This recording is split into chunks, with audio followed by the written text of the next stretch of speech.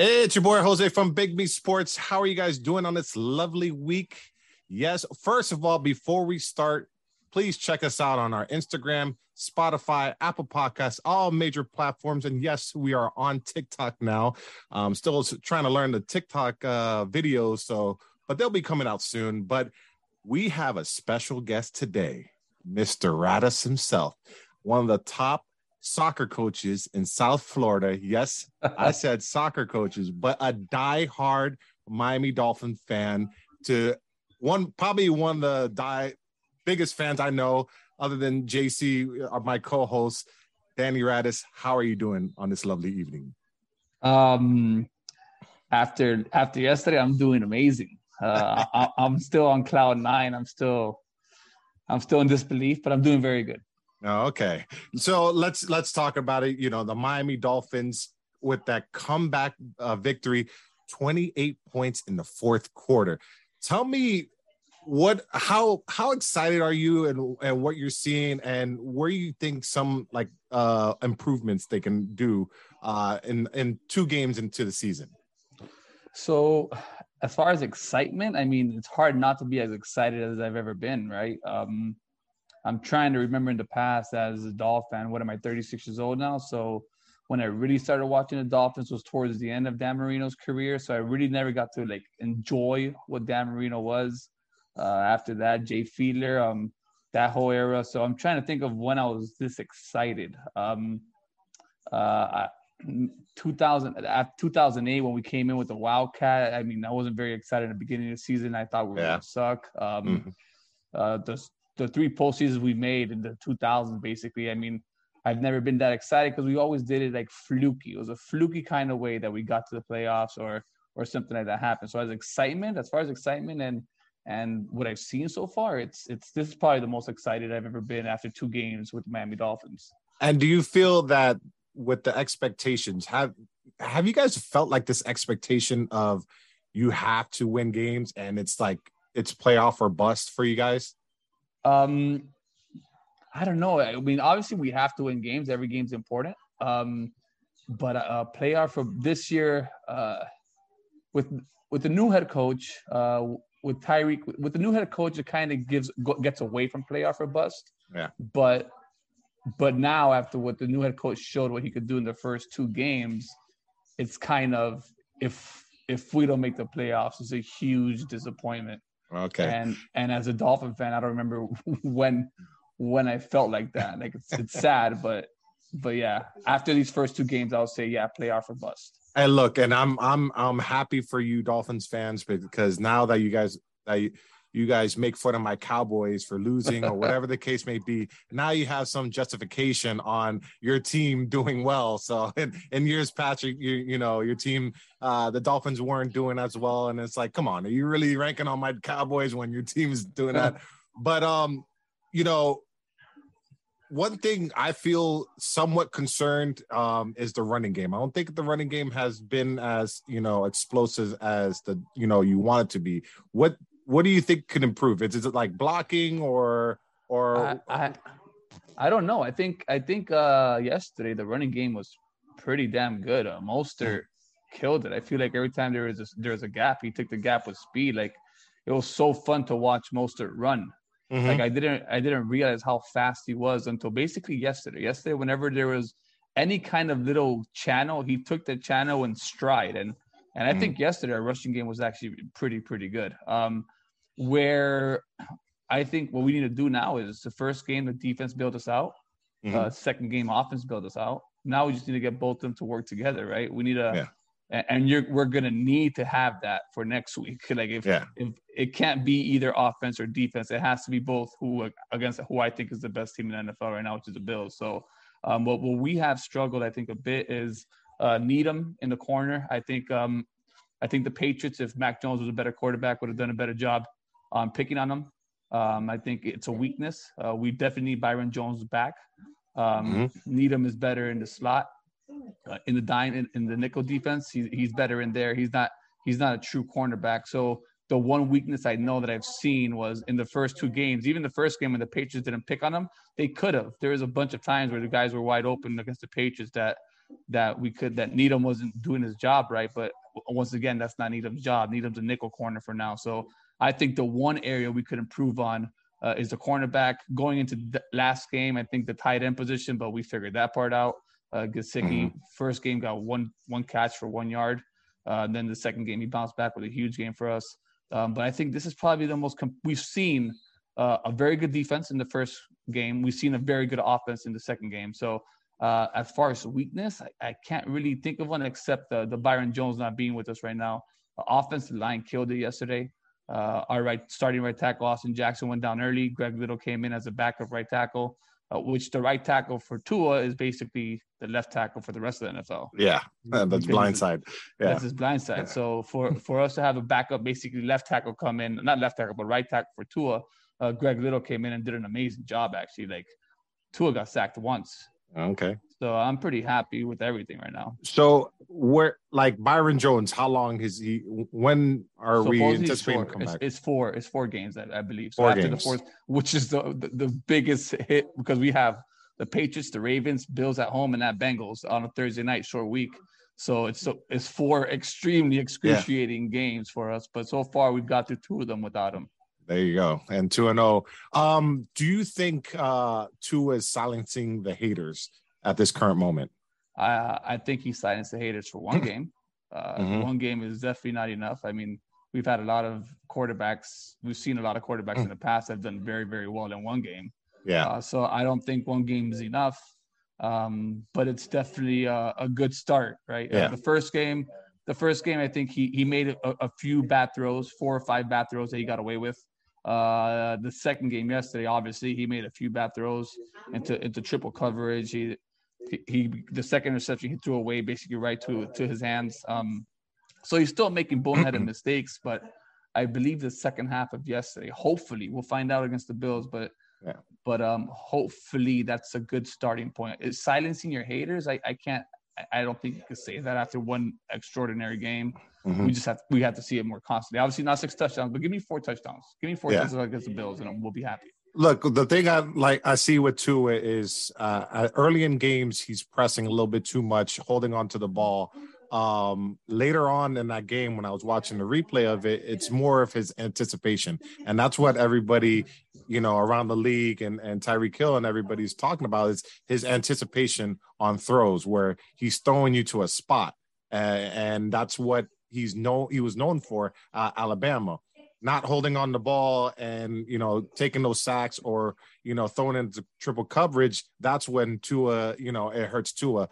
So I think we got to see where when it got later in the game, it was more his anticipation on throws and making the right decision, just going with his first read and going from there. So that was just my observation. But I think that Tua has been doing decent at the moment, and when the season keeps on progressing, the more reps you get. We're gonna see with Buffalo, because Buffalo likes to drop a lot of people in zone and a good defense overall. And we're gonna see how Tua, adjusts to that, and what kind of game plan that Mike McDaniel has for the Buffalo Bills coming up. So I think with Tua, his anticipation is really, really good. I think in the first game and also the first half of the second game, I think he was very hesitant. His throws are hesitant. You could tell that he wasn't it's not Tua-like, because even in college, Tua was super accurate. He was picky with his throws. He didn't just throw the ball up in the air. And the first 2 games, in the first half of the last game and the game against the Patriots, I feel like he was doing the things that's not very characteristic of him. Maybe the fan base, maybe he wasn't try to impress the fan base, but second half yesterday, and Mike McDaniel said it, that he wants his quarterback to have fun, and I think he told Tua that I just want to see you have fun, and they just looked in the second half of yesterday, like he was having fun, like the way he stepped into the pocket, that touchdown throw to Jalen Waddle, the one to Kraft that he slid he slid to the left, there's one to Waddle for the win that he slid across the pocket. Like, he was just having fun. He was picking his pockets. He was picking his channels. He wasn't afraid. He was trusting his O-line. He didn't look like he was running crazy in the back, which we've seen in the past. In the second half of yesterday, he looked extremely comfortable. So, Hey, look, Dolphins are 2-0. It was just a crazy game because I literally stopped watching the game after halftime because I was at a party and checked my phone, and I'm like, how the hell are the Dolphins and Ravens tied right now? Like, and you guys went up and won the game. I'm like, this is crazy. Like, I did not see that coming. You guys are down by big, and it's like, wow, it's something. It's a lot of excitement here in the 305 right now, and I'm just happy. I'm happy. You can see it in the tailgates.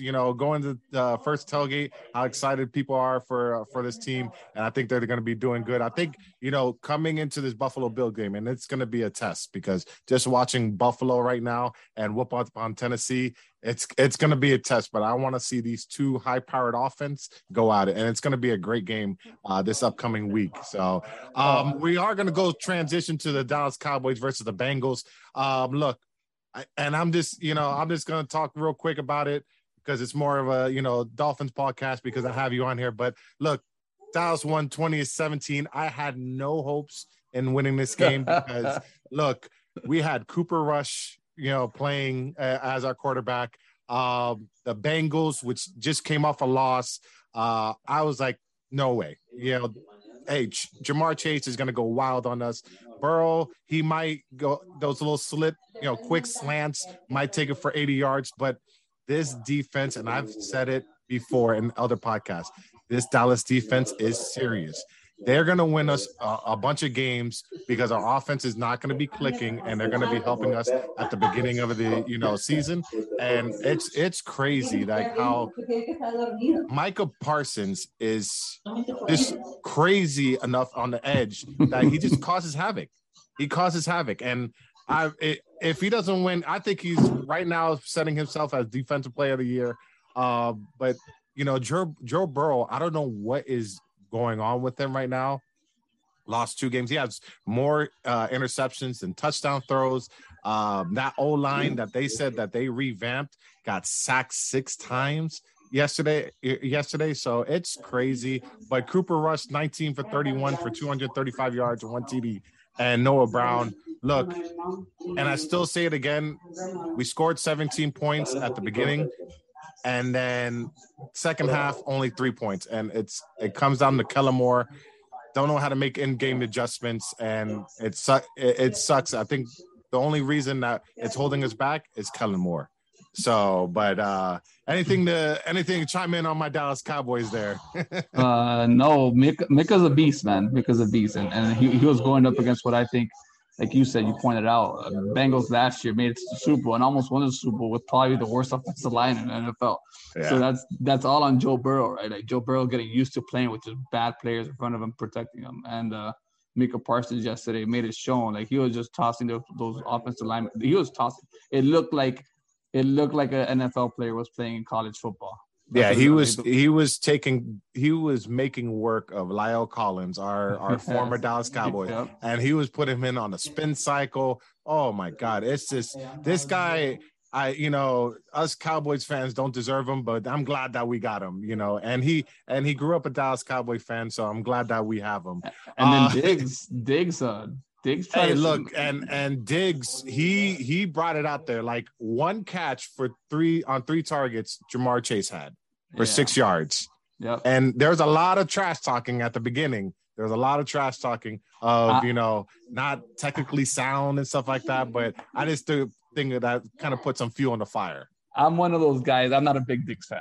Micah Parsons, I'm a big fan of. Diggs, I'm not. I'm going to say it was more because of the defensive line of why Diggs was able to cover Jamar Chase. I think it was your D-line makes it much easier for the cornerbacks, obviously, because the quarterback is rushed the whole time to make any kind of throw possible. So, I mean, still you shut down Jamar Chase, but I think it's more on the D-line than Diggs. I'm not a big buyer into Diggs. I think he's overrated. Hey, look, but that one game, I like Diggs because we have a free safety and a safety that can help with Malik Hooker. Most of the time that he got beat last year with was KZ at the safety, so he was not reading the play right. So, but Diggs still hasn't gotten an interception this year, so we're still waiting on that. But yeah, no, it's he's one of our best corners. He's the only corner that we really can truly count on for being physical on tall wide receivers. Yep. So yeah, but to before we end this podcast, I got a question for you. 0-2 teams. Which one are you more surprised about? The Bengals or the Raiders? Let's not forget they're not 0-2, they're 0-1-1, but the Colts are probably right there at number 3. But the Colts, Jacksonville Jaguars, and Texans, and they're 0-1-1, and they should have lost to the Texans. But to move on from that, I mean, that's a pretty easy one for 2 reasons. One, the Bengals are the defending AFC champions, right? Yeah. And then 2, the Bengals played Mitch Trubisky and Cooper Rush. The Raiders at least played Kyler Murray and my boy Herbert, right? Yeah. So if you were to tell me the Raiders start 0-2, I'll be like, yeah, it's possible. The Cardinals and the Chargers. Now, if you would have told me the Bengals start 0-2, playing against Mitch Trubisky at home, and then playing against Cooper Rush, I would be like, you're crazy. I would give me a minus 1,000 on that. Look, you make a good point there, and I was going the opposite way, and I was saying the Raiders because they were talking about this offense for so long with Devontae Adams, Waller, Hunter Renfrow, and the whole package, and Derek Carr, that's supposed to be a top 5 or top 10 quarterback, which I think he's out of the top 10, but that's another discussion. I just think that for them to be 0-2, and yes, you make it a valid point that the 2 teams that they played, but Arizona Cardinals they were up by so much. It was 20-3 that they were up, and they couldn't finish the job. You know what I'm saying? Like, I just feel that the more disappointment is on the Raiders side. I get the Bengals. Yeah, it's they're like right there. I'll give them like they're not too far. But the Bengals are a proven commodity. They're a proven team. They made the Super Bowl, and they should have won the Super Bowl. And basically, the same team came back, and the same team that was in the Super Bowl. Who did they beat to get the Super Bowl last year? I don't even remember. The Chiefs. The Chiefs, right? Like the same team that beat the Chiefs is a team that lost to Mitch Trubisky and Cooper Rush. But do you think it's more of a team that just caught fire at the right time last year, or you think that they are that talented? There is no catching fire. They won their division, didn't they? Like, they were the best team in their division. And that's a tough division. Like, there is no catching fire. It's they were good all year. There was, like, obviously in the beginning of the year you weren't expecting it, but throughout halfway through the season you're like, okay, this Bengals team is real. And then to make it to the playoffs with a tough AFC playoff, to make it to Super Bowl, like, and then that's what I'm saying. Like, there's, like, I understand the hype that the Raiders had. It was kind of like the same hype that the Browns had when they got Odell Beckham and all these people. Yeah. But just no, the Bengals. You got to go with Bengals, man. The 2 teams. No offense to your Cowboys, but the Cowboys looked depleted after that first game. Not even a Cowboy fan like yourself had any hope in that game. Yeah. They were 7-point favorites against you guys. Like, at home too. On the road, they were 7-point favorites. Yeah. So they lost at home being favorites. They lost on the road being favorites. You know, so I think it's Bengals by a lot. But I understand why the Raiders are in that conversation. Yeah, and the Raiders, I don't think it's must win next week for the Raiders, because with that division, with Kansas City and the Chargers, like, you cannot go down, and Denver, you cannot go down, all 3, because that's a tough hill. Yeah, that's a tough hill to climb and stuff like that. But man, hey, this has been a great podcast. I want to thank you for coming on. Like I said, one of the best soccer coaches in South Florida. If you wanna put in your college name and stuff like that. But where can we find you at, Mr. Radice? My Instagram is at Radice86, RADICE 86. I coach at Florida Memorial University. I'm the head coach for the men's soccer team. I also coach a pretty good club down here called PSG. We compete in the UPSL top division and the USL Academy. Radice86 Instagram is where I'm usually on. There you go. Hey, if any of you guys are listening to this podcast and you have young kids that are playing soccer right now and want them to be taught by the best, you hit up Radis on its DMs right now. Okay. All right, Danny. Hey, thank you for coming on. Again, thank you for tuning in for Big Meat Sports, and we'll catch you guys on the next episode.